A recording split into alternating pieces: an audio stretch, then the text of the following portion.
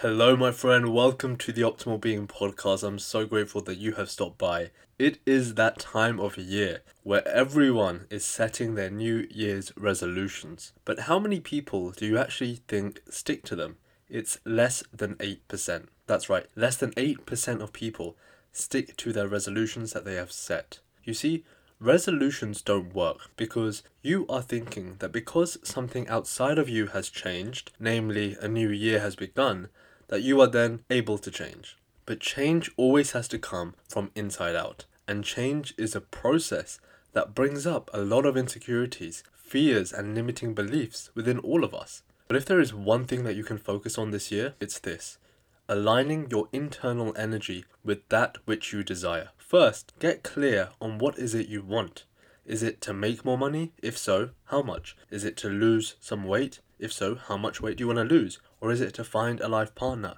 If it's that, describe that person. What do they look like? How do they act? How do they behave? The clearer you are about what you want, the easier it is for you to get it. The next thing you have to do is get clear on the person that you have to become to achieve this. Call this version 2.0 of your current self. Now, the first step is making sure that your thoughts, your feelings, and your actions are in alignment with having already achieved your goal. You see, the mind doesn't know the difference between imagination and reality. So you have to create an internal state that represents having already accomplished your goals. Feeling as though you have already got the money, lost the weight, found the life partner, or whatever it is.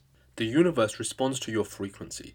The more you do this, the more you are shifting your frequency into becoming that person that you want to be. The universe doesn't recognize your personal desires, wants, or needs. This is at the conscious level of the mind. It only understands the frequency in which you are vibrating at, which is at the subconscious level of the mind. For example, if you are vibrating in the frequency of fear, guilt, or shame, you are going to attract things of a similar vibration.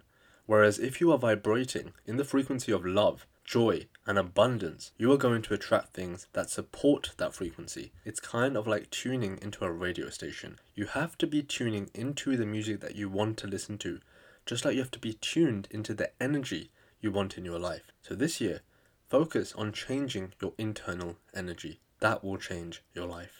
Thank you so much for listening, and remember to share this with one person who needs it. If you are ready to overcome your stress, your anxiety, and your limiting beliefs for good and become the person you know you can be, book your free clarity call with me and let's see how we can make that happen for you. And join over 150 people who have successfully transformed their lives. But don't take my word for it. Hear about it from some of them. If you're wanting to make some big shifts in your life, definitely consider working with Abid. He's the best. I kid you not, all of my anxiety have gone, all my limiting beliefs have gone. It has transformed my life. It's been months since that session and I've never had a single anxiety attack or panic attack since then. Get ready, because this is a life changer.